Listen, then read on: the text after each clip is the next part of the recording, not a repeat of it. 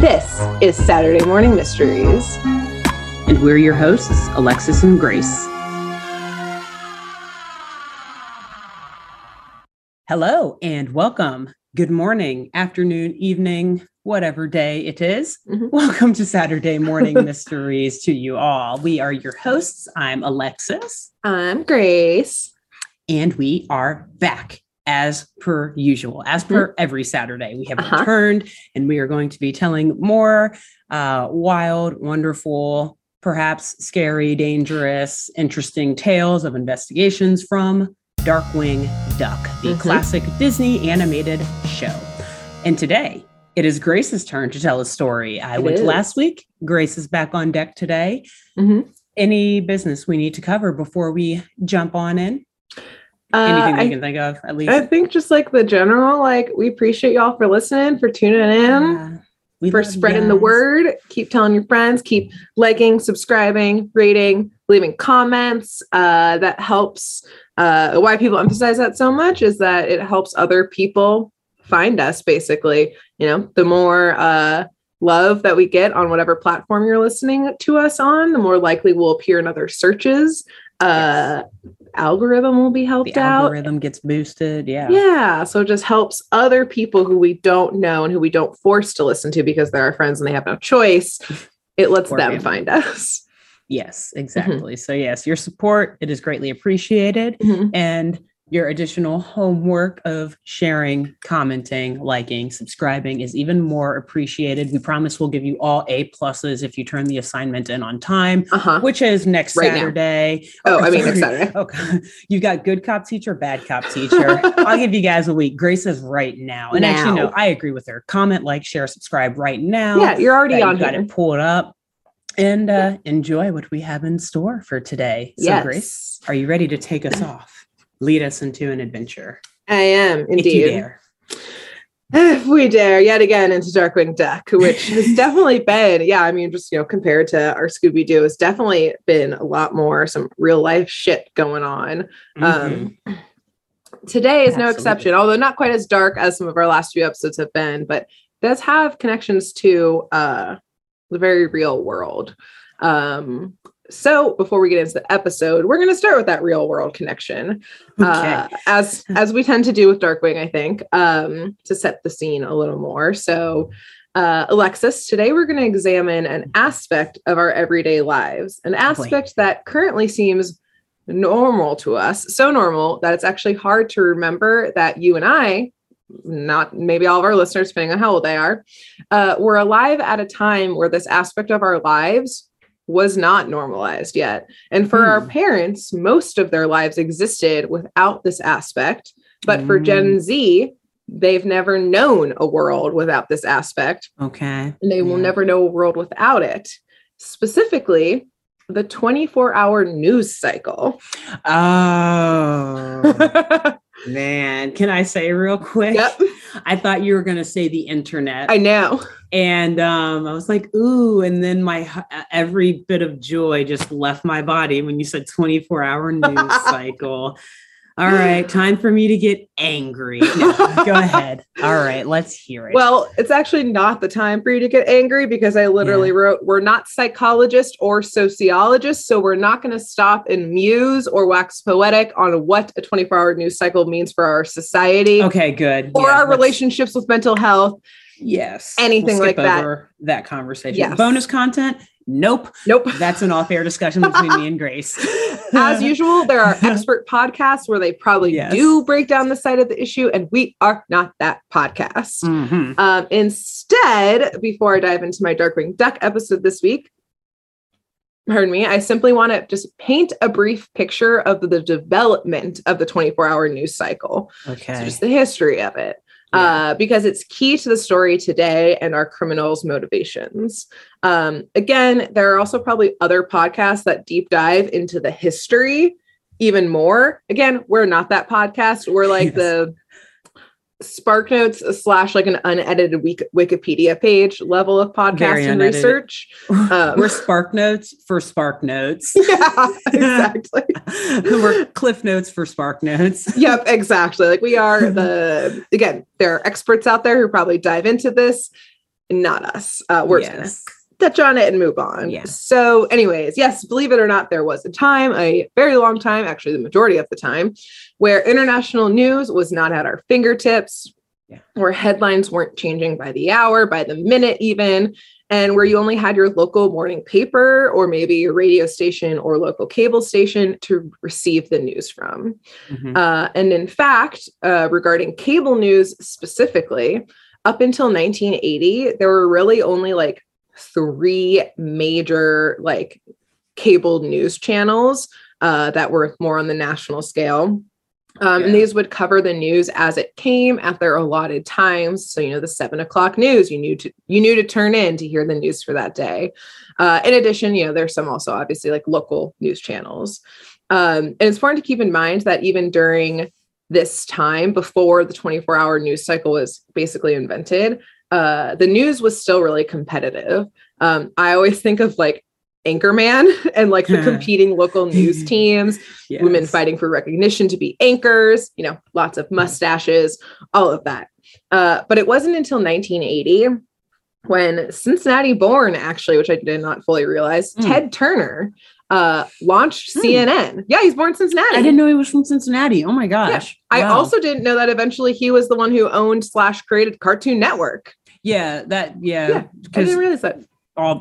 Essentially. He does it all. Yeah. But didn't I know he was from Cincinnati? Yeah, I learned that. I mean, I'm pretty sure that's true. I saw it in one random article, so I ran with it. Probably, that's where we're probably from. True then. I trust them. I don't even know. Yes. I trust you. So when Ted Turner launched CNN, again in 1980, this is really when the launch of the 24-hour news cycle was brought into fruition.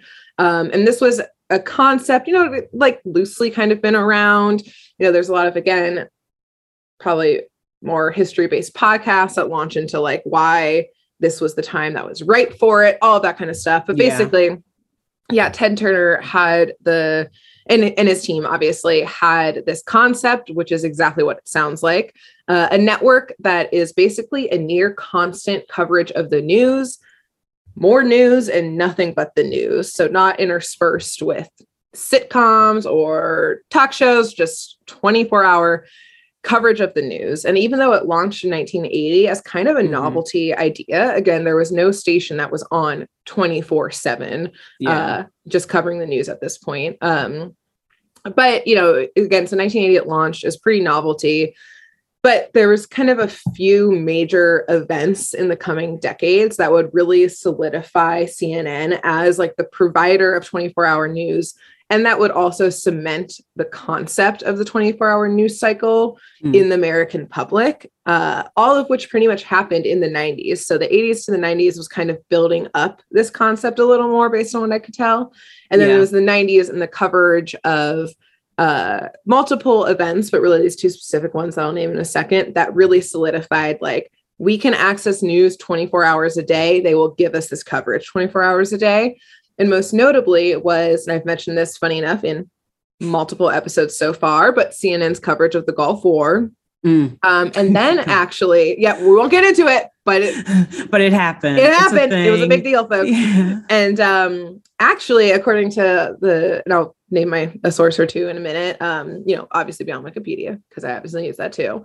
But actually what a really big solidifier of the 24-hour news cycle, even beyond CNN, when other like stations started to get in the game, like Fox and MSNBC, was the O.J. Simpson trial in the mid 90s.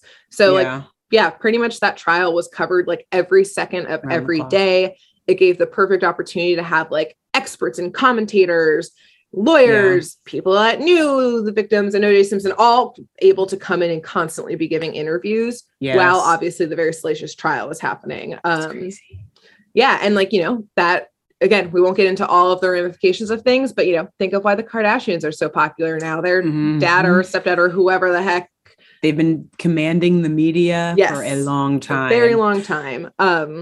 Can I just say real quick too? Yeah. So Rob Kardashian, Maybe, I don't know. I don't know if you've watched the OJ Simpson show that they did on A&E or FX. It's really good. It's really good. Before Cuba Gooding Jr. went off the rails. Well, I guess it was after he went off the rails, but before he was alleged of going off the rails. Anyway, so they portray Rob Kardashian as kind of like he actually didn't want to be in the limelight. Like the only reason he was really on OJ's legal team was because he was friends with OJ. Like that wasn't the kind of, he was like, well, you're my friend and you're a lawyer and I trust you. So I need you on my side. And he was like, okay, I'm roped into this now.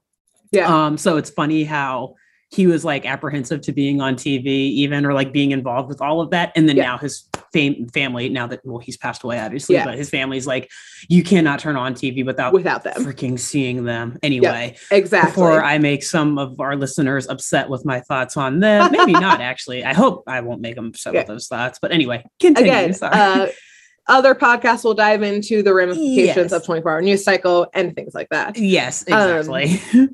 Pardon me. But a key part of having a 24-hour news channel is filling up all of the time. Like, what do you fill it with when there's not a murder trial going on that's gripping the nation?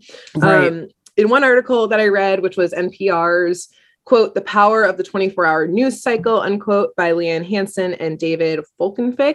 And it's from the early 2000s, this article, but still stands pretty true today. They described that these shows have to, like, the process of filling the air on these shows is really just biding time and waiting for the next crisis to cover. Yep. Like, again, that they said that in, like, I think this article is from like 2005, and it just stands more and more true. Meanwhile, and I'm not going to get into this. I knew you'd have a lot to say. Great positive things are going on meanwhile, but because it's not sexy or salacious or thrilling or whatever, like, now I don't give a fuck about that. Like, anyway. Yes. Go on. Again, another podcast. Yep. And just like the ramifications of the building up to that constant access and expectation that we now have of we can have news when we want it, whenever we want it, the biggest headlines. And I'll get to a note about that. Yeah, I'll just say it down actually. Part of that also goes into competition within news stations, which I know Alexis definitely, you know more about this, I think, than I do, of just like, well, like channels in competition sometimes. That's just because I'm a legal nerd and exactly. Like looking at who owns who and the contracts. But not like literally, but it's just anyway. But I mean that was even going on, again, it's even more fierce now. Why do we see local newspapers closing as they can't keep up with the huge syndicates and all that stuff and being bought, trampled out? But this competition between news stations to be number one has always been there. They want the most viewers. Today it's they want the most clicks. Yep, exactly. Tying into past episodes always. Yay, bring it again. And so while they had to wait for the next crisis again to cover, they had to find things to fill the waves with. And so they did. And in the 90s, as other news channels were starting to get on board with this 24-hour news cycle, basically mimicking what CNN was doing, the competition to have the best stories filling the air between tragedies became even more cutthroat than it already was, because of the expectation of being able to turn on the news and have something salacious and have the big sexy headline. So it is this drive to fill up the emerging 24-hour news cycle, in addition to network pressure to always stay one step ahead of the competition with the stories that you're covering. That brings us to our story today. Okay. Also, excited. Yes. Also, quick note of just another source I used, again, beyond Wikipedia, was WBUR's How Ted Turner's Vision for CNN Sparked the 24-Hour News Cycle by Jeremy Hobson. Another article. Is great and very helpful. But we are not NPR, WBUR, or CNN. We're Saturday Morning Mysteries. So the tale I'm going to tell you today. We're better than them all. Click here. Subscribe, like, share this video right now to show them that we're better. Boom, baby. Boom. So the story we're telling you instead is not a headline, but instead from Darkwing Duck. Uh-huh. And like we've said in every episode so far, because Disney Plus is like set up really weird, it's either season 2, episode, I think 11 on that platform, or according to the internet, it's season 3, episode 9. Like, again, it's all fucked up how it's all recorded here and there. Let's just go by the title of it. People can search that way wherever. Yeah. Okay. Yep. It's called Fraudcast News. Broadcast News. Yes, a great title. So by the time this episode aired in 1991, the 24-hour news cycle was really starting to be noticed by other stations who, again, were following CNN's lead.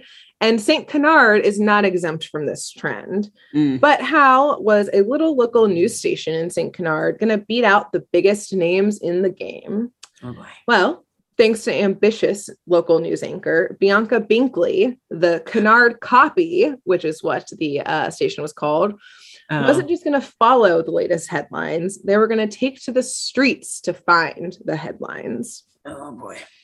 So before we join our, what we would now call an investigative news crew on the streets of St. Canard, let's take a look at Bianca Binkley. So Bianca is a duck with like perfectly like coiffed black hair, a lot of great volume in the bangs and at the base. She's kind of sporting a classic like news lady of the 80s and 90s look of like a long pencil skirt, a button up with like a little like ascot situation going on. Okay. Her power suit, essentially. Yes, full on. Always power suit, a sensible heel with For it. news at 9. Yeah, news at 9. The Canard copy. And actually, she has like the perfect, like great, like news anchor voice of like, and now the news. I'm Bianca Binkley with the Canard copy at 9. That's like her normal voice and cadence. Like, tonight for dinner, I will be eating a delicious salmon. I woke up at 8:30 and began my... No, but like actually is how she speaks. Partner is like, please just talk normally. This is talking normally, but more next week. At the wedding, she was like, I do. Or did I? Find out tomorrow morning at 6 on the Canard copy. More on this afterward from our sponsors. Was the wedding interrupted? We'll find out. Will I get divorced? Time will tell. But experts say most likely. So like another podcast for that topic as well. Anyways, truly her moment to moment voice is that. And she also is like a hero within St. Canard. Like LP describes her as one point as like beautiful, brilliant, and successful. She's also like a role. Yeah, LP is just LP like he knows like about all for all of these.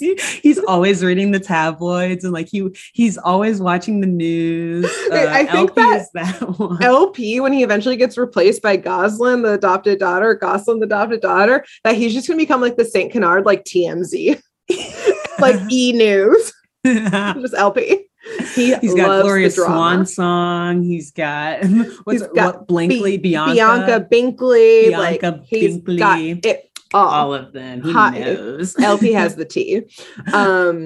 But speaking of Gosselin, she totally looks up to Bianca because she's again intelligent. She's smart. She's a female identifying news anchor in 1991, like still up and coming industry for women to be in.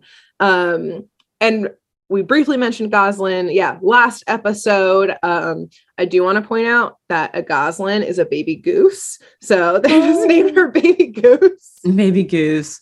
Is she a duck? I don't know. I thought she was a duck, but when I realized a Gosselin was a baby goose or Gosselin was a baby goose. Yeah, that's right. Yeah. And I think they also just call her Gauze sometimes. So I probably will refer to her as that. Or I just like that nickname. If they don't, then I like that better. That's what I call her. Pretty cool. But yes, so like we mentioned last episode, this is DW's adopted daughter. The long story short, we briefly got into it last episode. She came into his life. Basically, her family was targeted by foul. They tried to kidnap her. I'm pretty sure her whole family was murdered. DW came in and saved the day, took her under his wing with Launchpad. They live in like a 2.5 men living situation, I guess. I've never actually watched that show really, but it's actually that show's pretty good.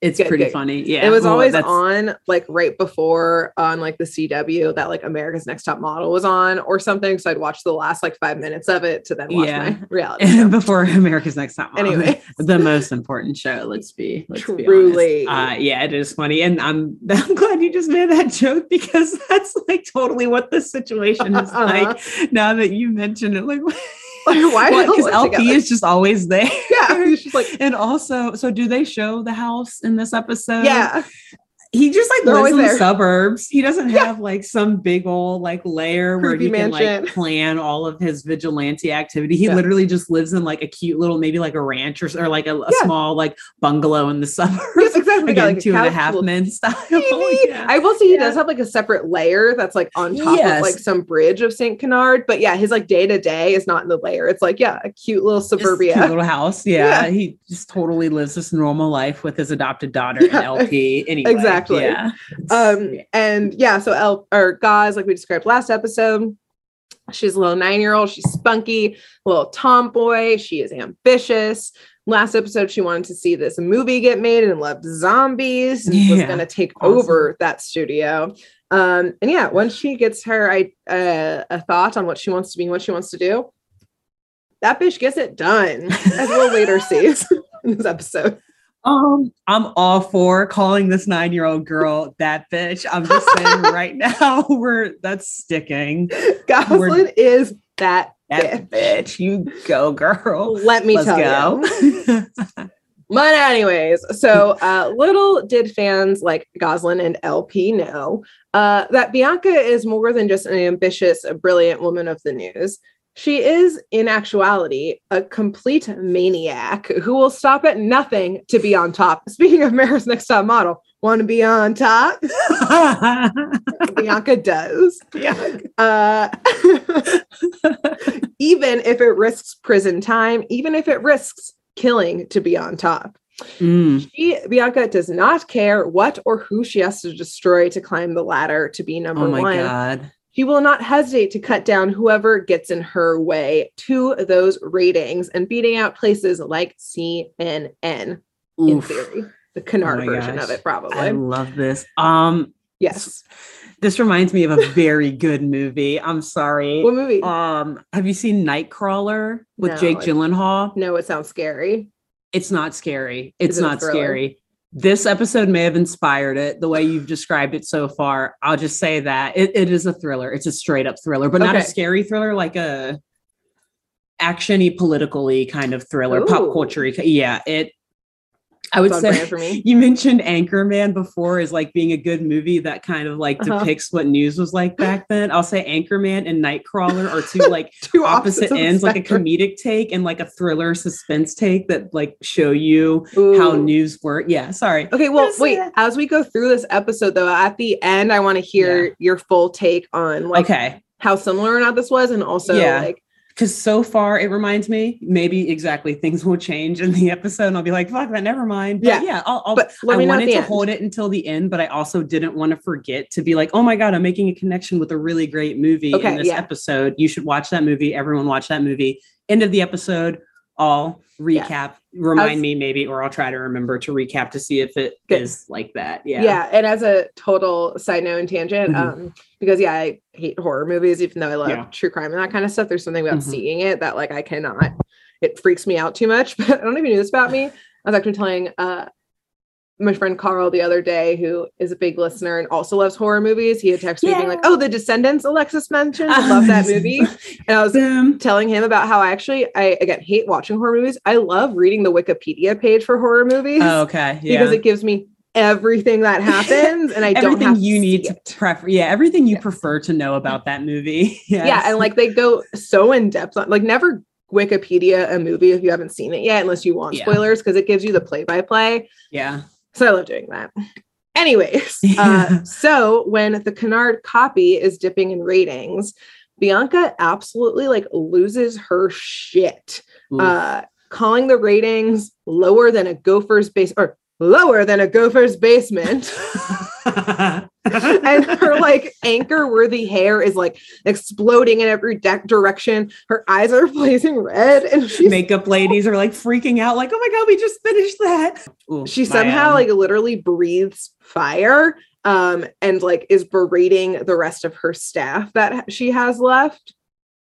It's like this huge conference room. There's only like 2 crew members left. I can't get over the breathing fire. I'm sorry. I don't know how that happens, but she suddenly is breathing fire. She is a bird, right? Yes. Okay. She's just a duck, I think. I mean, I figured. Yeah. Okay. Unclear how that happens. A fire-breathing duck. Very scary. And it's clear, again, like this huge conference room, there's only 2 crew members left. It's clear that everyone else has either... They would have been represented by IATSE, by the way. Just saying, a plug to our last episode. That this is actually not... There's another connection. Funny enough, we've said this in the past. We do not tell each other what our episodes are about. It's pure happenstance that one... Gosselin, being connected in here. 2, we're actually going to see throughout this whole episode the pure abuse that her 2 remaining crew members go through, like truly and darkly, like from like horrible hours, middle of the night, to her rage, to like risking their own lives for entertainment and content. IATSE would have been involved heavily with this episode as well. Yeah, there's a lot of red flags. There's another one later that after we had just finished recording your episode, I went and jotted down. So we'll get to that. Cool. But as her remaining team members like beg for mercy from her, she straight up fires one of them on the spot. And then the other one, like in a panic of like, I don't want to lose my job. Like, we need these ratings. He points out that a segment that they ran earlier that night, a segment that had covered Darkwing Duck's latest victory over a local gang, that the ratings jumped like, I don't remember the exact number of zeros, but it was like 0.0002%. And maybe we should cover more Darkwing Duck content. Like, maybe we should do like a highlight series on him. God. In her rage, she fires that suggestion, that crew member who made the suggestion, but then realizes no rating is too small of a rating. Like, no press is bad press. So she goes and runs out and rehires those 2 like terrified crew members. So I think we're like mice or something like that. I can't totally remember. And then she takes that idea as her own, and she's like, you know what we should do? A series on Darkwing Duck. Yeah, these abused the dude like suggests that, she looks at him, like throws him out the window. Have you seen that meme too? Oh yeah, like at like conference table. Yeah, throws him out, and then he comes right back in. Actually, you were right. She definitely does not say you were right. She says you're rehired. You. My idea is great.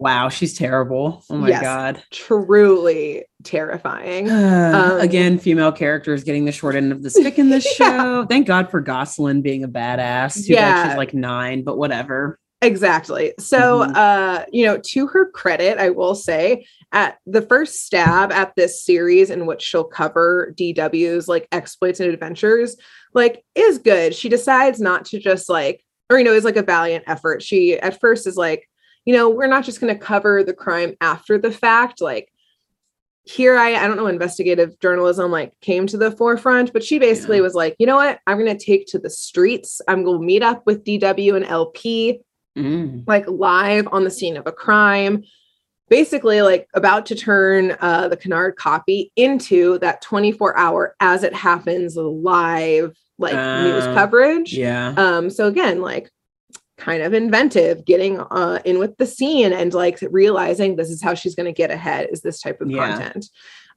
So she full on goes like live during a full on fight in which when LP realizes it's like live on camera. Funny enough to your last episode, he's like, I'm a star. It's like, he runs to the camera as LP is like fighting the bad guys in the background and doing all of the work. And DW calls it a series of reports that flap in the night. It's just like, I am the series of reports that flap in the night. And it's just like on camera, like hamming it up as LP's doing literally all of the work. Oh my gosh.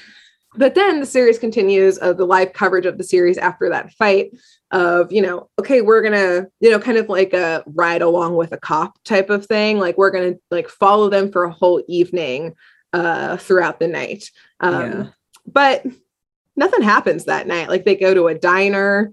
DW is like trying to like find LP and DW do. Okay. And like the news crew and Bianca like follow them there being like, so what do you do now? And they're like, we wait for crime. Like we're going to get some milkshakes while we wait for crime. What do you mean? What do we do? This is how it works, lady. Oh my God. She's so terrible already. Yep. And so like, she's kind of like pressuring him, like, where's the crime? Where's the crime? And he's like, and then sees like someone who's got like an expired parking meter. And so he's like, I will give them a parking ticket.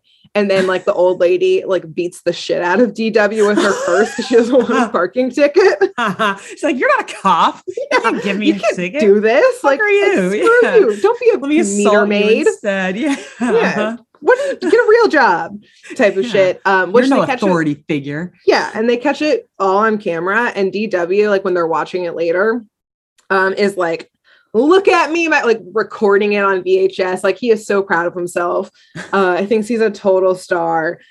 Goslin, when she sees it, is like completely embarrassed by the fact that he's getting his ass kicked by a grandma and is just like, you let this happen on like live television. Like, she is not so. I don't know this man. Yeah, she's except like, everyone knows that she's his daughter too, because they're absolutely terrible at concealing identities. Hide it. Or I guess, everyone already knew that. Exactly. Adoption situation. Yeah, it's complicated. So she is just wow. Like, fuck my life. This is horrible. And so it's, the next day and Bianca is, reviewing the ratings from this live coverage. And she is even more distraught than she was before because the ratings tanked because no one wanted to watch them just like sit at a fucking diner. Like, there was no action that actually happened. So I don't care about watching people eat. Yeah, exactly. Like that's what Food Network's for, not the news. Yeah, not the news. I'm changing the channel. Yep. They're like, oh wait, this actually makes me want to watch Food Network. Yeah, you lost viewers actually. Did not work. Yep. And so Bianca like wants real villains and real crimes. Hilariously, one of the news, like the crew members is like, well, like, I don't remember their voice. I apologize. But they're basically like, well, like, it's probably going to be hard to like try. He's like trying to like reason with her, I guess. And he's like, yeah, it's hard to do get that type of content this week because apparently all of the villains were at the super villain convention in Florida this week. So there were no super villains for DW to fight. They didn't think to call Fowl's communications people and make sure they had their calendars aligned. See, they wanted it to be organic. They were like, yeah, okay, I'll give them that. That's fair. Exactly. I prefer that it's organic than like prearranged like that. Okay, fair. Exactly. But I bet they'll learn their lesson after this. So Bianca ignores this information. Okay, never mind. I'm just going to steamroll what you're saying because we're going to get to it in a second. Yeah. So she's basically like yelling at the crew that like her career is over if DW doesn't fight a real villain as soon as possible. If her rankings don't get up, she's like, this is it. This is the end. Like I tried to do the 24-hour news media shit and it isn't working. We don't have any. They're basically she's one day. Yeah, and she's complaining. Yeah, that there's no crisis to cover essentially. But again, her like helpful news crew who's trying to help out is like, well, last night on the news, there was another segment that like got a little bump. Like there's a lot of hype around like this upcoming highly anticipated show coming to St. Canard. Like we could cover that. Like that's a good idea. Mm-hmm. As a quick note, the show that got the bump, it's a cartoon. Let's keep in mind, it's a solo act of the so-called Merriweather, who is miming cockroach.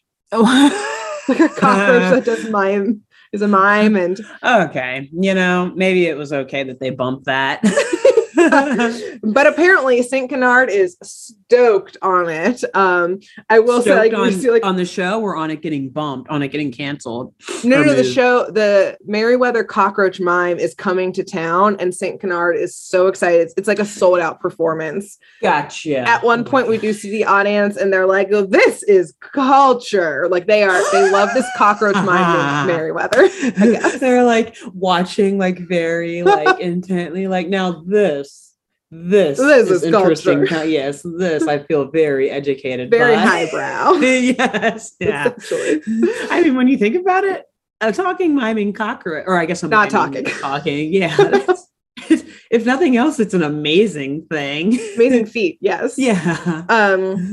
So anyways, so instead of interpreting like her news crew's good advice of like, yes, we should just go cover like this upcoming show. Like people are so excited about it. Let's lean into it. Let's try and get an interview with Merryweather. Instead, Bianca, like rage fueled, you know, like kind of that like blind white rage type of thing, like blinders on type of thing. Yeah. Bianca declares, if St. Canard's wants bugs, it's bugs they'll get. So okay, she sounds like she's about to escalate this way out of proportion. Okay, again, yeah, white rage, like you said, just rational advice of everyone around her. So then we see we cut to DW, Gauze, and LP just chilling at their nice suburbia home, watching the evening news, and the Canard copy cuts into the programming for a crisis report. So again, like 24 US hours, filling the time until there's a crisis. Because they're suddenly live on the scene as a costumed figure jetpacks into the concert hall where Merryweather is miming on this huge stage, and it's like this little tiny cockroach. It's like just like a regular normal size. Yeah. Like is there like our cameras like zoomed in on him? Yeah. Okay. So like you can see that the cameras are like rushing the stage as this happens and like zooming in and like trying to focus on like this little tiny dot. Little dot. Yeah. Okay. Yeah.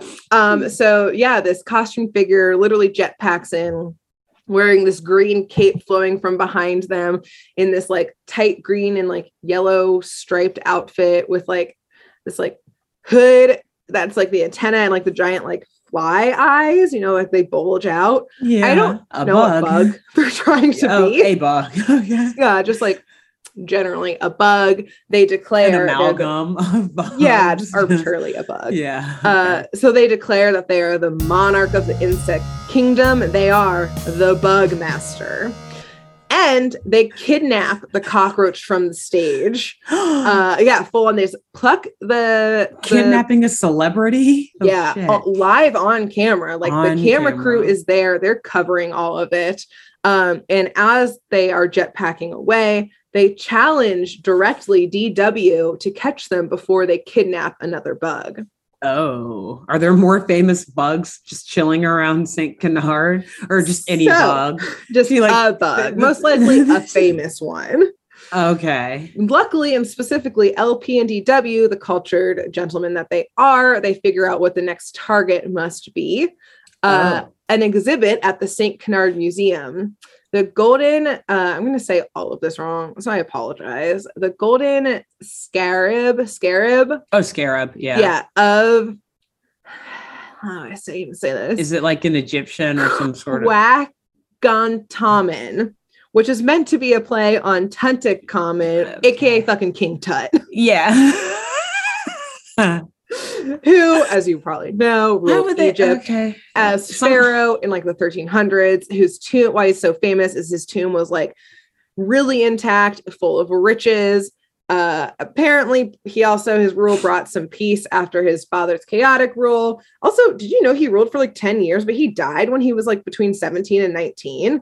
Like, he started his rule when he was like 10. 7? Oh, yeah, like 7 to 10. And then I thought that he started his rule when he was a teenager and died in like his late 20s, not like, a child whole time. So like, stop fighting. Whoa. Stop it. Yeah, the guy could have had a long, prosperous life or something, or at least been taken out naturally by like a plague of some sort. Yeah, but man. So I got all that from worldhistory.org, by the way. Violence. Hey, by Joshua J. Morris. Nice. Yeah. Mm-hmm. Anyways, very funny writers, very funny for tying it in subtly to like actual. That's not a subtle tie-in whatsoever. Quacking quack and comment. It's like you can't even.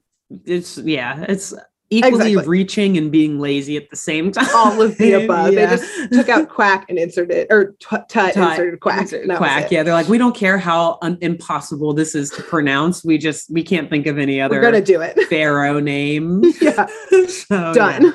Done. And for those who don't know, scarab is like an amulet or a jewelry. It's basically an art of like a beetle that has connections to the stars and some gods of ancient Egypt.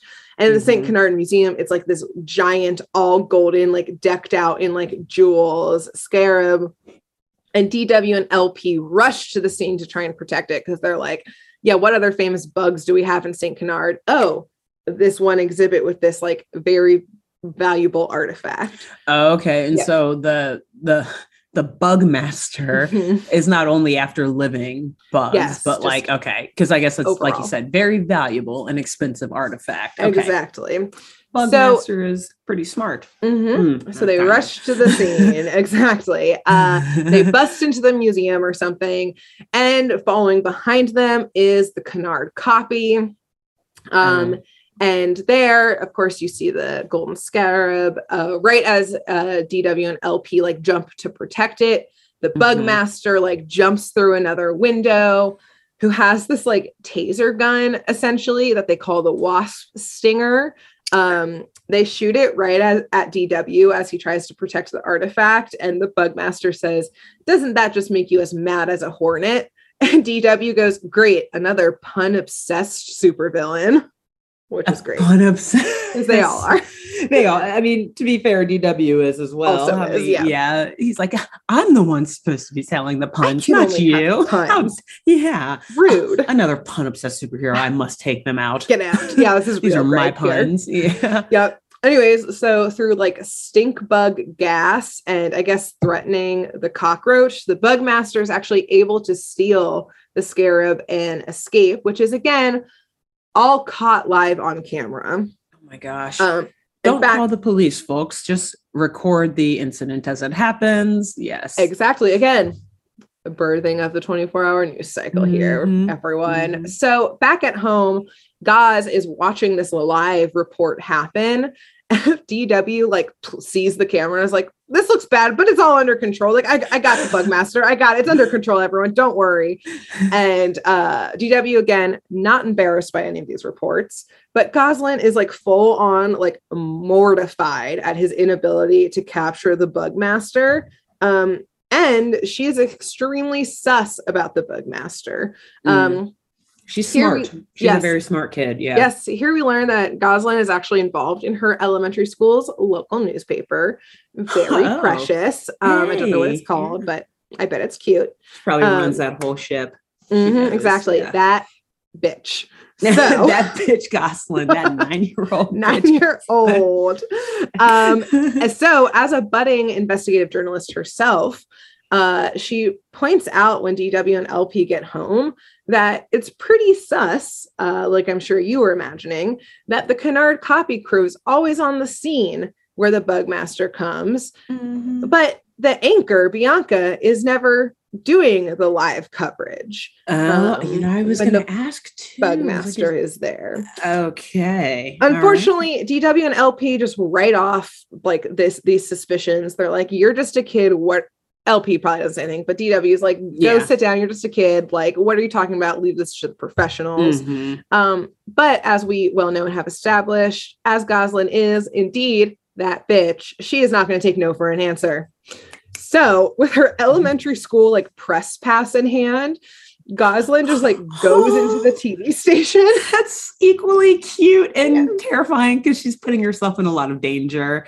And like unsupervised by any adult. Yeah. Because she's all by herself or like she with Honker? Okay, no, all by herself. Okay, no friends, this is her story nothing. To break. I love it. You go, that bitch. She also is trying to get to the top of the ratings of the elementary St. Canard press. She actually wants her news outlet to replace the Canard copy. Yeah. She's like, "We do a much better job than you. Let me infiltrate here, get a look around to see what we're competing with." I mean, we will learn as this episode goes on and kind of towards the end. Yeah.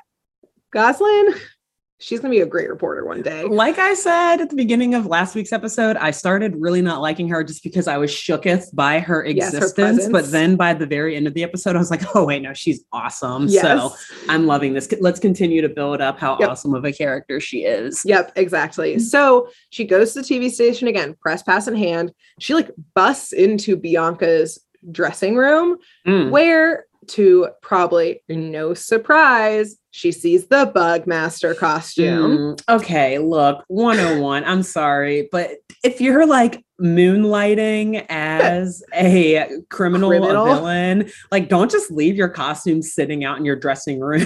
She's like full on like Bianca sitting in her like dressing room chair, like full on like cleaning her costume, like making it look nice, like. Also, this is like an ethical violation. I mean, it's there are journalism. I've learned from a good friend of ours who happened to do our logo designs and whatnot in the past, Jenna Kendall, that there are rules of ethics in journalism. This is breaking all sorts of them, and also not doing just like the law. Not just the law, but like doing like personal, like your like little side gigs at the office, aka her like side gig of being a villain. Like, oh, let me like use these resources here at the office to like fix my costume. Yeah. Like in addition to the legal violations of like causing crime to report on it. But anyway. Yes, sorry. exactly. And to no surprise. Oh, also actually, I do just want to note. Yeah. Obviously we knew it was her and all that kind of stuff, but like LP and DW being like, no, guys, you're crazy. The Bugmaster costume doesn't cover her face at all. It's literally like a hood. So you just see her face. And then also the voice. Every time she says something of, again, like D-Duck or like Darkwing Duck. See if you can catch me before I take another bug. Like it's all the same voice. Even when she's in her face. Like nobody's putting it together but Goslin. Wait. Like when she's in costume? Yeah. So all these times it's like obvious that it's her. Yeah. Okay. It's like literally just her face with like the like hood and like skin tight fit and like the same voice for everything. Wait, didn't you say they were like the bug eyes or whatever? But it's like on top of the head. It's not replacing her eyes. It's just like on top of the head.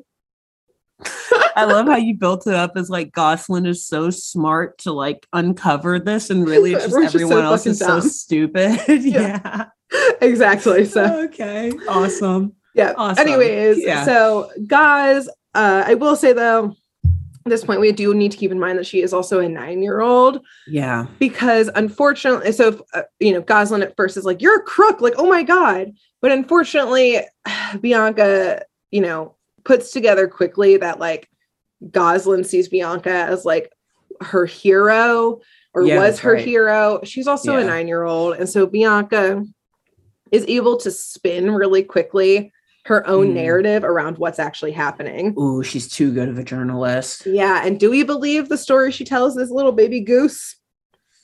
I'll let you decide. Okay. We don't spoil it though, but no, we don't. So Bianca explains to Gaz that because like Bianca basically says like, look, I felt so bad about that first news coverage where DW looked like a failure on live television by like a granny beating him up. Like, this is all my fault. Like, because it was live, I couldn't stop the reporting. So I'm here actually to help DW out by creating this villain and this nemesis that he, we get to build up this tension, and then he gets to take the Bugmaster down on live TV, and thus he is a hero on live TV. So I'm doing all of this for him, she says. And then hilariously, Goslin goes, "So you're creating your own news to boost your own ratings?" Oh, and shit, Bianca goes, smart. "Yes." And Goslin goes, "Oh, okay. As long as," she's like, "Okay, I get that. How can I help?" Because basically, I think at this point, put too much faith in her for a second. Again, that's why I said, remember, she is a 9-year-old. Also, probably more Bianca's than her like hero. Yeah, Bianca's her hero. Also, even more than like her young budding career as investigative journalist, she's been mortified by the fact that her dad is being embarrassed on live television, that he doesn't see this. You know, she's got to go to school on Monday. Probably get she does not want to get shoved in a locker for having the lame dad, which by the way, everyone at her school knows that she's Darkwing Duck's daughter. I still can't get over this. Huge liability, whatever. Yeah, she got like her, you know, school rep to keep up to. Yes, so exactly. Poor Goslin. She agrees to help Bianca, quote unquote, make Darkwing Duck look good. But what she doesn't hear, of course, is Bianca explaining to her news crew that actually being a villain is like way more lucrative and exciting than being a TV anchor. Basically, she's planning to leave this like, yes. No, you go ahead. I'll ask when you, Go for it. Okay. You go. Oh no, that's right. She did steal the scarab. I was like, she hasn't made shit. She hasn't, what? She made it more lucrative. Holding the cockroach for ransom, maybe. It's a celebrity. That's a high ransom for sure. You can do at least $1 million for sure. Okay, you're right. Miming cockroach. This is why I wanted to wait for you to continue, because I just interrupted you for like no reason, essentially, because like she hasn't made anything at all. But she may have been wondering too. Yeah. She basically is like, I can. Like stealing shit is easily, kidnapping is easy. Like I can turn a quick buck rather than like sitting at this. And it's also highly unadvisable. Yes. But okay. Do not do any of this. Do not do this, viewers and listeners. Do not. Nothing is more lucrative than your honest tax paying job or tax whatever qualifying job. Exactly. So again, she basically is planning to leave this dumpy life behind as she now sees it, realizing that she can make millions as a criminal.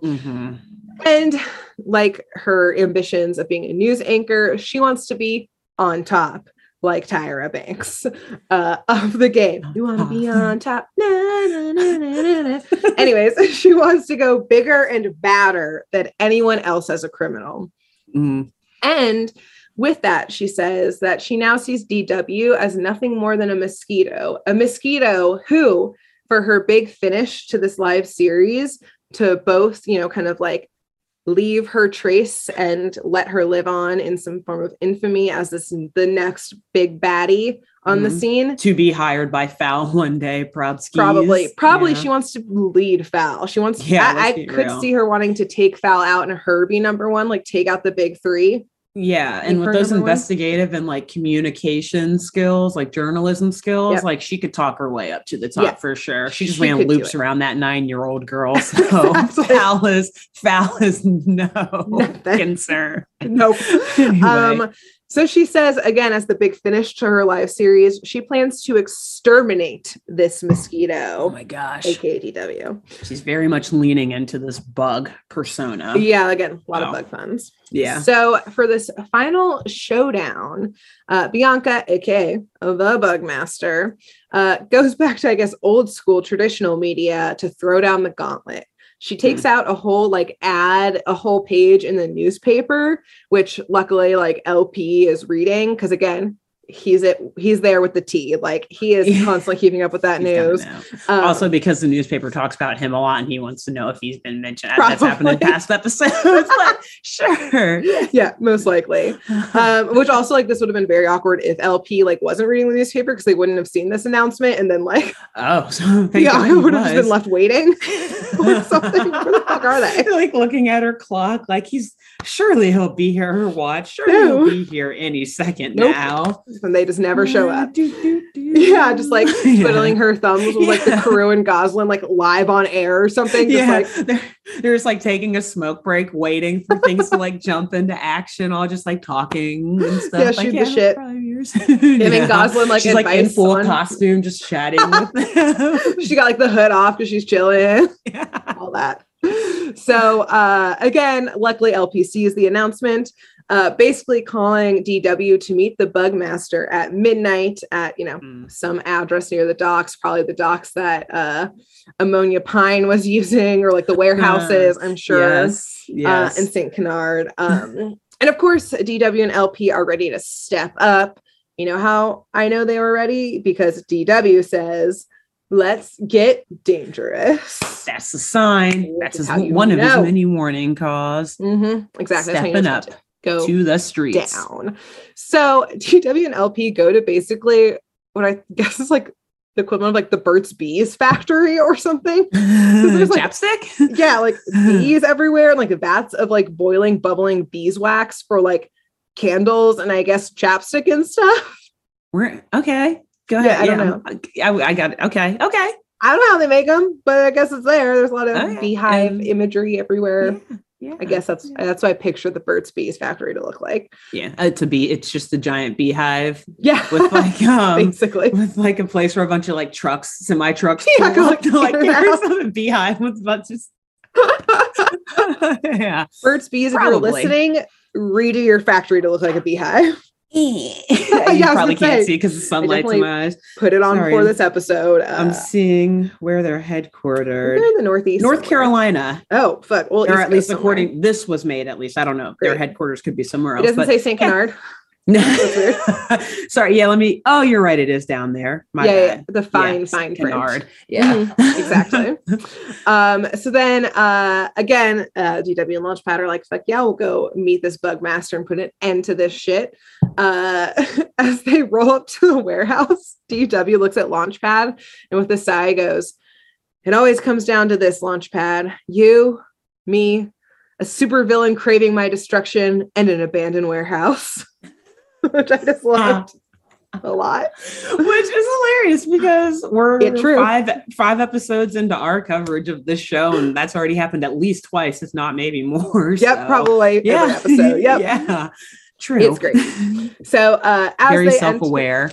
Yeah, he like breaks that like fourth wall all the time. And I love it. Again, the satire aspect of Darkwing Duck, and why again we would love to redo this show. Absolutely. To modern day. Hand pass the ball, coach. Pass the duck torch. Teammate. Yeah. It's hot. Too hot. It's bad idea. Take it. Someone else take it. I don't want it anymore. God. Everything's on fire. Help. Instantly we get fired because we caught the studio on fire. Exactly. So as they enter, they're met with, I guess, like Merryweather the cockroach, like miming to them that this is a trap and like get out of there because they knew that they were going to be faced with the Bugmaster. Yeah. But what they didn't expect is that DW and LP, and this is, I guess, what the Merryweather was really trying to mime, is that they're met with the camera crew and a new villain called the Grub. And I have to say, probably like the penguins in our last episode, it is so freaking cute. Oh, Goslin is in like this little like it's like almost like a little like baby caterpillar. Like it made me think of, in like this is so specific.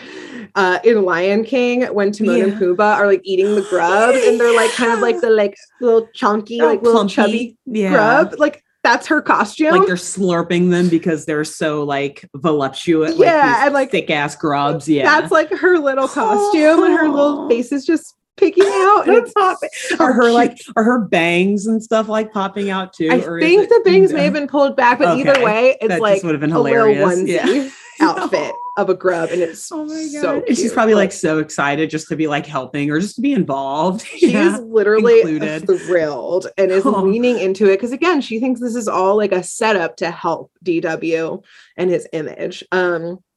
So DW obviously immediately fucking recognizes Goslin at like his adopted daughter. What the fuck are you doing? But also, I love how he recognizes her instantly, but doesn't recognize him Bianca. Yeah. Okay, selective, whatever. Yeah, exactly. Selective imagery. I don't know what he wants to see. I guess exactly. Everything is a Rorschach test, and Darkwing Duck's life, everything. Exactly. But he like also knows that he's live on air because he knows the 24-hour news cycle is what Canard Copy is doing now. Oh, and so he like has to like he has to not be like being like, Goslin, what the fuck are you doing? He's like, oh, the grub. What are you doing? Yeah. / can't say fuck. I'm on live TV. Yeah. And like this is a Disney show, so they go far, but not that far. Also that. But he's probably thinking it. Yes. So as Goslin is like distracting them and she's like, again, being like pretty adorable with like evil laughter type of thing. Being like, we've caught you now. Leaning into the role. Like spider web, like net comes down on DW and LP, capturing them again, live on camera. And even more, we see what's been happening probably behind the scenes, like very quickly and aggressively of, I believe, Bianca basically like grooming Goslin and like using her like love for Bianca to her own advantage. Yeah, to manipulate her. Yeah, and I don't know if it's again like grooming her, abusing Goslin, like being a predator or what, but she shouts to Goslin like, act evil, make it look good for the camera. And so like Goslin again leans into it and she's like, take them to the beeswax, boys, to like the crew, and is again like evil laughing on camera. So like, so is the film crew like also they've now turned into henchmen because they're just so afraid of Bianca and stuff? Yes. Okay, and again, gotcha. Probably no breaks in between the two roles. Their shifts just got even longer. Yes, exactly. Like the union should be in here. They're like carrying a camera and like a boom operator while also like carrying Darkwing. Like someone's gonna get hurt. Yeah. Where is IATSE? They are International Alliance of Theater Stage Hand Workers. I just have to, just in case people didn't watch last week. Yes. IATSE, where are you? Get this union and get this crew unionized. People. Please, they need some collective bargaining power. It is overworked and underpaid and abused on the job. Deeply abused. And again, this was not on their job description, and yet here they are. But yeah, I do think they're doing it because they're fucking terrified. Maybe need the work. Anyways, so we then see over this like bubbling, boiling beeswax, DW and LP are like chained up over it. And also, Merryweather the cockroach is in like normal sized like handcuffs. And LP goes, why can't Merryweather get free? And DW goes, oh yeah, a free cockroach would be a huge advantage. And you just see like the little cockroach in like the huge cuffs, just like a dot. So it's real good. Okay, wow, I love it. I don't even have a joke to make about that. Good. It's just hilarious. It's just great. Just visualizing it. I can't wait to watch this after this. Yeah, just like the fact that they kept the cockroach normal size is so funny throughout this episode. Okay, they probably at the beginning of the episode they're like, oh, it'll be so funny to make him just a normal sized cockroach that like this whole audience and the whole town of St. Canard is captivated by. Yes. And then once they got to that scene at the end, they're like, oh shit, you know what, leave it, it's even funnier. Yeah, bug it. Which like it was put him in normal size handcuffs. And like I will say too, like later on, like in the oncoming fight scene, they're like, you know, being lowered and raised and that kind of stuff because big surprise fight scene happens. And the whole time, like they include Merryweather, like they don't like drop that like art. It's like they're the whole time. He's like distressed, like involved in all of that. Just the dot, and like it's so good. Oh yeah, I can't wait to watch this one. Right. Anyways, so as they continue before the fight actually happens, as they continue to like get lower and lower, again, like the film crew is like starting to is like continuing to film like Bianca laughing evilly and Goslin, but Goslin starts to like actually stress out and like starts trying to like ask Bianca, like the Bugmaster on the side, like, hey, when are we gonna stop? Like, when do we like let DW capture us? Like, you said this was a setup. Like, this is getting a little too intense. Yeah, like we're calling it real close. I'm still down for the plan. It's cool. I still love it. You still my hero, Bianca. Mm-hmm. But are we gonna reel back at any point? This is my father. Yeah, like this is getting a little too tight. Like they're dangling like only feet above this boiling, bubbling. Like it's like you're gonna stop the machine, melt them alive. Right? Like what's happening here? Like they're supposed to be the hero, right? But again, Bianca, who like leaned into the fact that she's like, again, like, it's like a predator to this child, basically, literally says, I'm your idol, aren't I? I know, or I'm your idol, aren't I? I know what's best. Yeah. You have to talk in her. I won't know if you're quoting her if you don't. Yeah. Thank you. Yep. So that, luckily for Goslin, and it's what like snaps her out of it, like that line, you know, never meet your heroes, all that type of stuff. But basically, yeah, Goslin's like, oh, fuck, like, I have been tricked. Like, this lady is taking advantage of me. This shit is real. She's actually trying to hurt my dad, my, I don't know, live-in stepdad, friend guy, and the cockroach. Hey, you know, who knows what the situation there is. Untraditional family, we love it. There are some times where LP seems quite fond of Darkwing, yeah, I've noticed. I would love, in our rewrite, after... yeah. Oh my gosh. Oh, shit. Okay. Will you be mad at me if I like real quick make a mention to my last episode that I didn't include that I just remembered? At all. Go for it. So there's a point where Darkwing. So in the last episode, our team was on a film set. I'll leave it at that without going into details. Go back and listen to it or watch it if you haven't yet, and then come right back here. Mm-hmm. Anyway, there's a scene where DW and LP are like in costume trying to hide around set.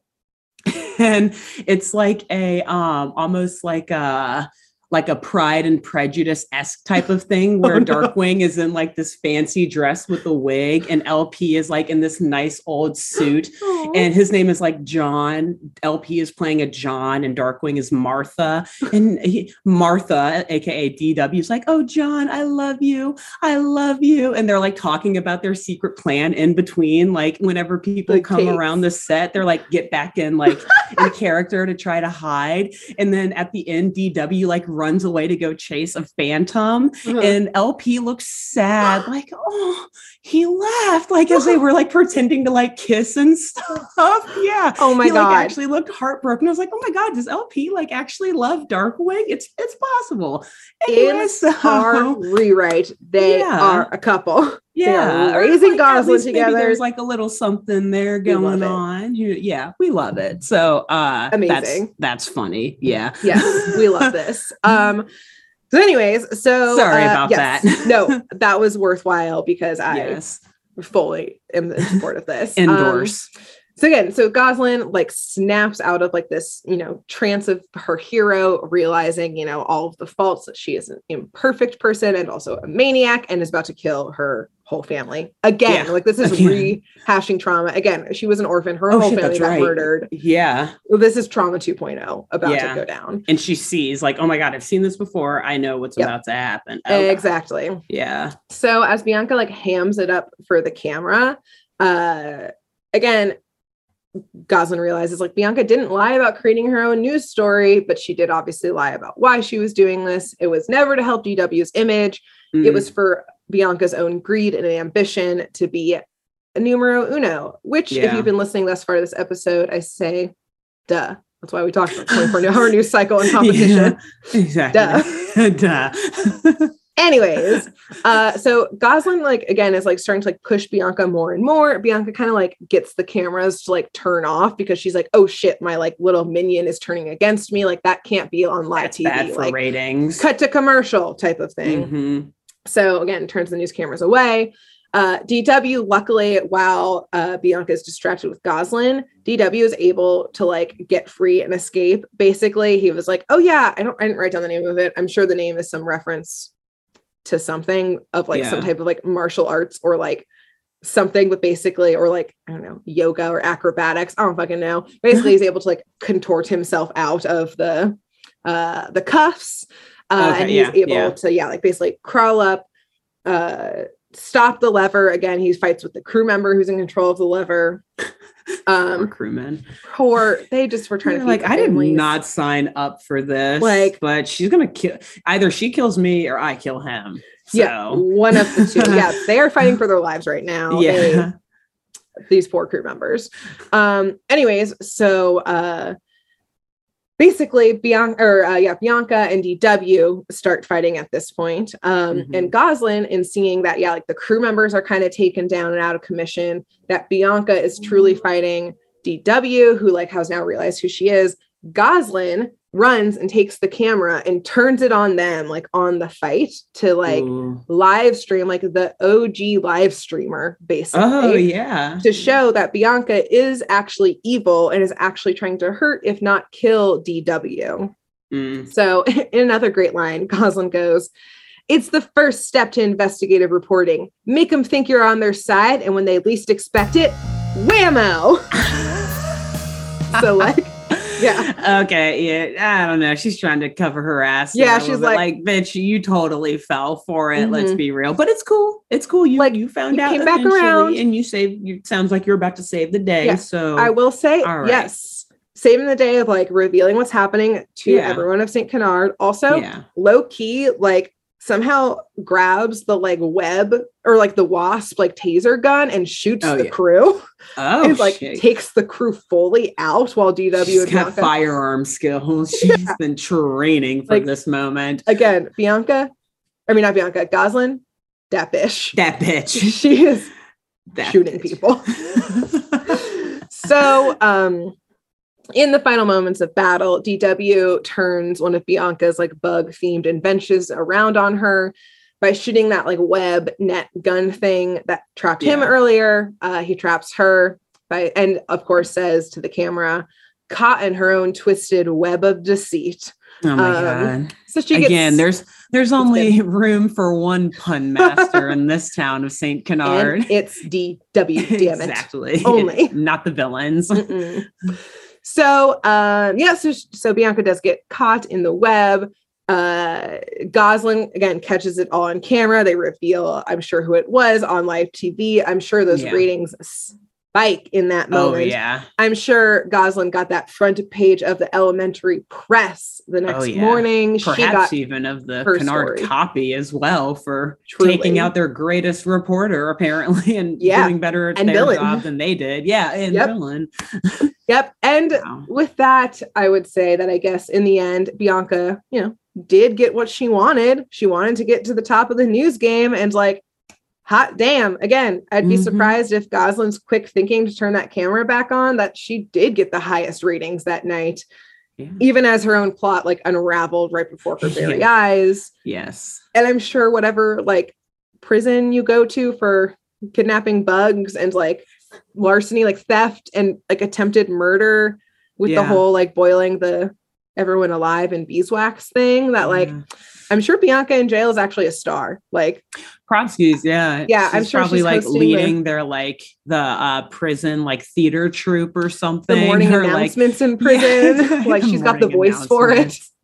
She's like a tutor, probably doing like English tutoring, like writing lessons and stuff. Today on the menu, more slop, followed by 1 hour of yard time. Please note, we will have a riot at exactly 2:30. Stay in for the 6 o'clock news to see who starts it today. So we'll be back with more from the St. Canard prison for the criminally untalented. We're just going to assume that's where they all get sent. I don't know. Wow. So great job. Amazing. There you go. Well done. Okay. How close was that to the plot of that one movie? So, before I jump into that, I was trying to like balance like listening and grasping this episode while also like saying, okay, that reminds me of Nightcrawler, or that reminds me of Nightcrawler. But before I get to that, so where the fuck did she get the bug suit from? Did she just like make it? And like all of the weapons. Yeah, like where did all this stuff come from? I bet she building her crew life of crime for. Yeah, they know how to work cameras and lights and stuff. I'm sure they can come up with a wasp gun or whatever it was called, like a high tech weapon. Yeah, while also editing, producing, filming live, like. And actually, no, you know that this stuff was all. She came up with this stuff on the cuff because the only reason she went with Bug was because Merriweather was in town. She's like, oh, I've got to be a bigger bug. So she decided like in that moment and came up with all of it. That's crazy. That makes her actually very threatening of a villain if she can come up with this shit, or at least has crew members who are so afraid of her that they will come up with it. This is truly like the most overworked crew in Hollywood. Again, last week we talked about like those long ass shifts that some people on film and like TV production sets have to go through. This crew was working double time of those shifts. Okay. I said like 13 hours that time. They were working 26-hour shifts. And like having to be like 2 engineers all of a sudden, like creating and like these weapons and costume designers. Their union contracts. Actually, no, these people are clearly not a part of the union. Also, unfortunately not protected. Also, I'm just picturing though of like, okay, great. We made her weapons. Great. We've got her fit to specifications. Great. We figured out like going live technology. Again, all of her weapons. Great. We took the ad out in the newspaper to like call DW out. And then like they go into like work to collect the cameras. And Bianca's like, by the way, you must now make a costume for this small child. And they're like, are you fucking kidding us? Fucking kidding me? What? It's like, yeah, things change in the plan. So make this costume. Damn it. But God, are you kidding us? We ran out of materials. Michael's is closed. Massive bags under their eyes, and their eyes are like red. They're like hunching over from holding the cameras and the stuff on their shoulders all day. Joanne Fabrics closed 3 hours ago. Where the fuck are we going to find it for a grub costume? Figure it out. Did you get the measurements of this small child? Figure it out. Or else you will be fired. Or else you will be fired from my wasp cannon that you created. Will be murdered. God damn it. I haven't seen my family in 4 days. At 6. Yeah. Did I murder you or not? You'll know tonight. Find out tonight at 7. Yeah. So trying to think. Okay, before I jump back into Nightcrawler, let me make sure there's no other loose ends there. There are a lot. Well, there are a lot, true, but let me put it this way: are there loose ends that I wish to address or just accept? Yes. I think I accept most of the other loose ends. I think, really just thinking about how she was able to throw this whole supervillain persona together so quickly this poor crew. Those were the two things that were just really biting at my head this whole time. Like, what? Well, okay. I can't wait to watch this. Cannot wait to watch this episode again, because now I will talk about why it reminds me of this amazing movie, Nightcrawler. And I had to pull up the Wikipedia page for it because I want to I'll read kind of like the one-liner plot of it. And then, because I don't want to spoil it, because this is a very good movie. I think it received various accolades, including a Best Original Screenplay nomination at the 87th Academy Awards, I'll just add my little pedantic movie loving plug that movies with original screenplays I feel like they're too far and few in between nowadays. Like everything is a remake, everything is a reboot, everything is a live action adaptation. I love those movies too. Don't get me wrong, but it's like everything is based off of a book or something now these days. This is an original screenplay. Again, the movie is Nightcrawler. It came out in 2014. It is another reason why I like it. A neo-noir psychological thriller film. Whoa. Again, it's not actually scary, but it is kind of gruesome. It's crime-centered, but it's looking at the reporting side of crime in America. Cool. So here is the little one-liner. It stars Jake Gyllenhaal as Lou Bloom, a stringer who records violent events late at night in Los Angeles and sells the footage to a local television news station. And then one other line that I'll read about it, which I think will be able to sum this up. A common theme in the film is the symbiotic relationship between unethical journalism and consumer demand. Oh, shit. It's a lot of this episode. Lou Bloom is Bianca Bankley, essentially. He is like this guy out on his luck. He needs work at whatever cost. He gets a camera. He realizes how lucrative it is for these stringers, which actually, let me look up exactly what a stringer. It's a specific journalistic term. A stringer is a freelance journalist, photographer, or videographer who contributes reports or photos or videos to a news organization on an ongoing basis, but is paid individually for each piece of published or broadcast work. So he sees how lucrative that is. And he's like, oh, well, also the more, violent or the more crazy and whatever the story is, the more they're going to pay for it. And also, the sooner you get to the scene of the crime. First. If you're there first, they're going to pay even more because your footage is supreme because you've like got it happening. Yeah. And Lou Bloom, Jake Gyllenhaal's character, is a smart guy. Yeah. So he realizes that there's a good way to be the first one to a crime, just as Bianca Binkley did. And I'll leave it at that. Amazing movie. Again, Oscar nominated. Canard crawler. Yes, the St. Canard. The Los Angeles night crawler is the St. Canard crawler. Great movie though. Really good cast. Again, it's not scary. So even though it kind of sounds scary, like thriller, psychological night crawler, it's not. It's like political and like crime related suspense, not like, I mean, there is murder because it's crime, but it's not like that kind of murder. It's like, it's not like a horror jump out of your seat. Exactly. Really good movie. Hold on real quick. Let me see where you can, I forget where I watched it. Cause I feel like now that I'm like hyping this movie up so much, I want people to know where they can go watch it. Yeah, I think I want to go watch it now. Cause again, if it's not horror, I'm down. Oh, that's sad. It used to be on a streaming service. It's not anymore. Or maybe I did rent it. You can rent it for $3.99 on Amazon Prime or on YouTube. Easily. You know, if you can swing it, honestly do it because I think it's probably one of the best drama movies to really like analyze this 24-hour news cycle, this consumer demand, all of this. Like I said earlier, Anchorman does it on one side very well. Like if you want to laugh. Yeah. And then Nightcrawler does it on the other side when you think of the actual social like repercussions and how far this system, how this system can really actually kind of have some very negative consequences. So check it out, rent it if you can, get a few people together to like split it together or whatever. If you can't cough up the few bucks to watch it, but hey, it's worth the watch for sure. Amazing. So that's all I'll say because I don't want to spoil it, but I think we can assume what happens, but great. Yeah, exactly. Essentially, like you said, this episode tells that story. So now I think with like every single episode of Darkwing Duck we've done so far, we're like, they've predicted so many things. I know. Like, is every film actually just or like life event just inspired by Darkwing Duck? Nightcrawler was an original screenplay. I don't fucking think so. Sorry, based on broadcast news. It wasn't from Darkwing Duck. Episode either from season 2 or 3, it's unclear. Whichever. Go look it up though. If you watch broadcast news, you essentially watch Nightcrawler, but also watch Nightcrawler because do both. Great movie. Great. Cool. Well, anyway, so who should they tell about this episode? Who should they spread the word to this week? I think that this week I'm going to do something.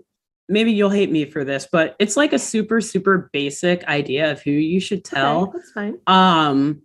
Just call up your best friend this week. Seriously, give them a call. And if they're not already listening, then tell them like, hey, by the way, like, I know we haven't chatted in a few days or however long. And tell them to watch Saturday Morning Mysteries. And if they do watch it, then call up a friend or just like message a friend that you haven't talked to in a while, close friend or otherwise, whatever, and tell them. So very grounded today. Just honestly literally just tell your friend this week. And I know we say that like multiple times throughout the episode, but this time I really fucking mean it. Tell your friends. Okay, well, I will say then, tell your frenemy, tell like your nemesis and be like, hey, I've listened to all of the episodes of Saturday Morning Mysteries and watched all of them. I bet you haven't.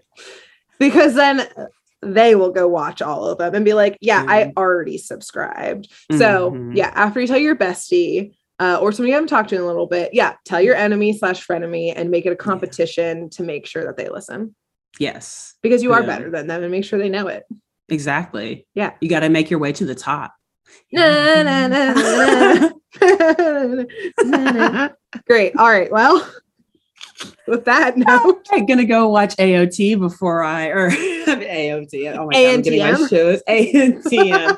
I'm getting Attack on Titan. Sorry, gonna go watch that real quick. Getting my oh my God, what a great fucking show. Up after this long afternoon of DW recollection. Anyway, gonna go watch America's Next Top Model before watching Darkwing Duck again. Great, beautiful. And all right, we'll be back next week, friends. All right, bye.